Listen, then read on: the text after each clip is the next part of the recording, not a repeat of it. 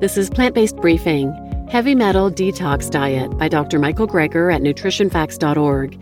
And I'm your host, Marian Erickson, and this is the 10-minute, daily, curated content plant-based podcast where I narrate a variety of articles on plant-based and vegan topics with permission.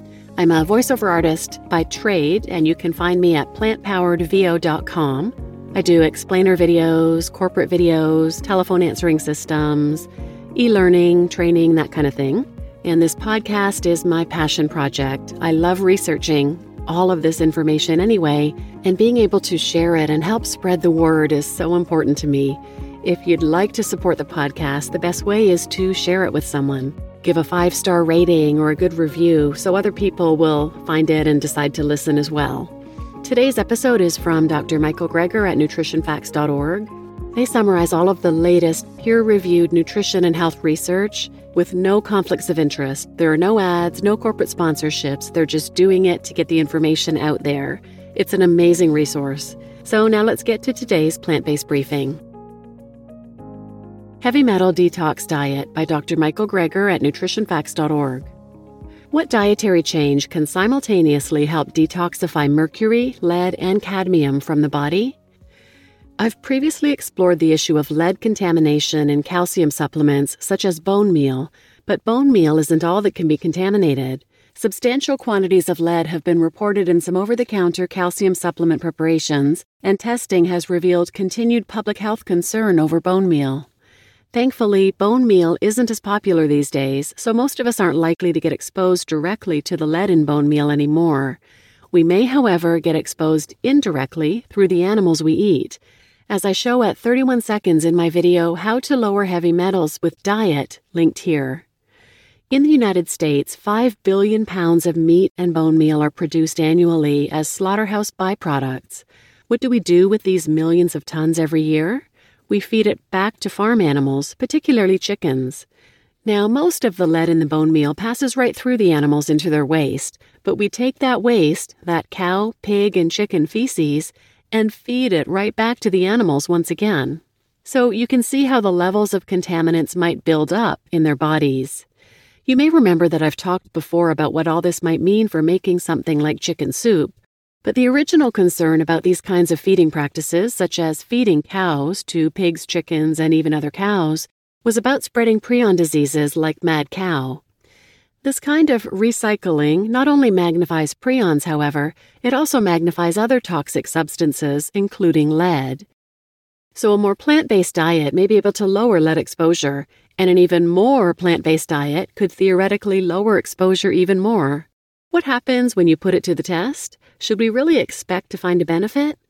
Even though lead is one of the toxins found in meat, half of our dietary exposure probably comes from plant foods. In fact, dietary modeling studies in Europe suggest that vegetarians could be exposed to about the same amount of lead compared to the general population, with the exception of those who eat a lot of wild game, which can have 1,000 times more lead than most other foods.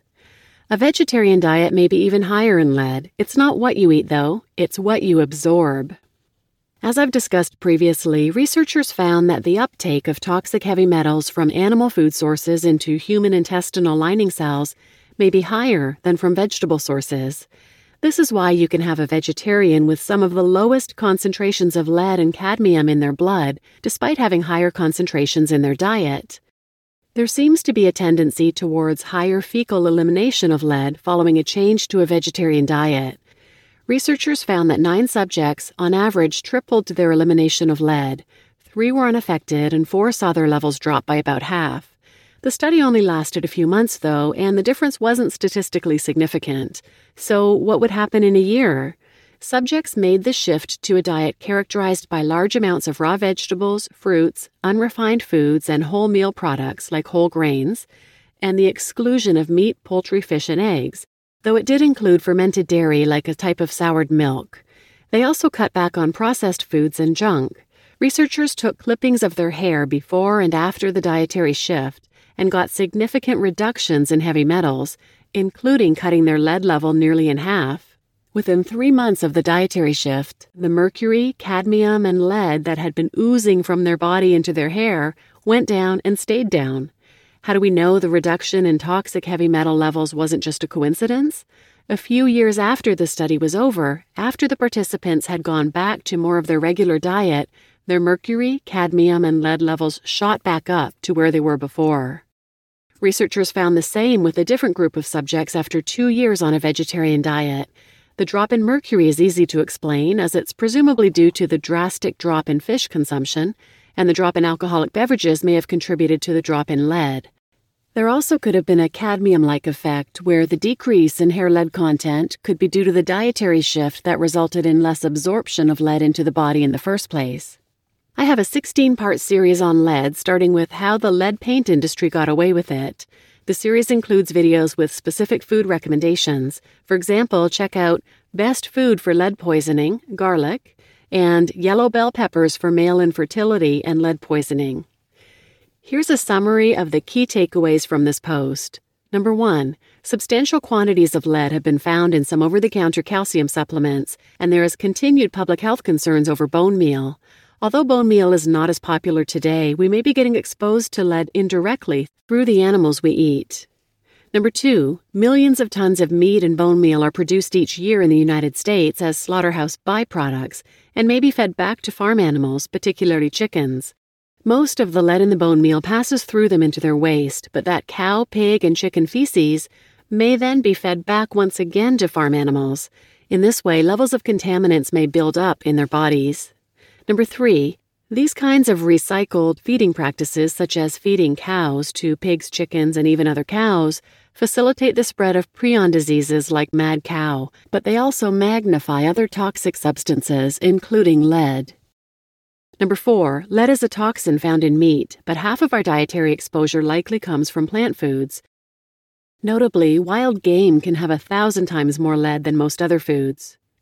5, it's not what we eat, though, it's what we absorb, and researchers have found that the uptake of toxic heavy metals from animal food sources into our intestinal lining cells may be higher than from vegetable sources, explaining why vegetarians can have some of the lowest concentrations of lead and cadmium in their blood, despite having higher concentrations in their diet.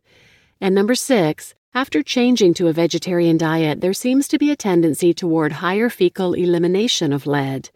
Indeed, researchers took clippings of study participants' hair before and after the dietary shift and found significant reductions in heavy metals, including cutting their lead level nearly in half and lowering the mercury and cadmium in their bodies. A few years after the study concluded and the subjects had gone back to more of their regular diet, their mercury, cadmium, and lead levels elevated back up. You just listened to Heavy Metal Detox Diet by Dr. Michael Greger at nutritionfacts.org.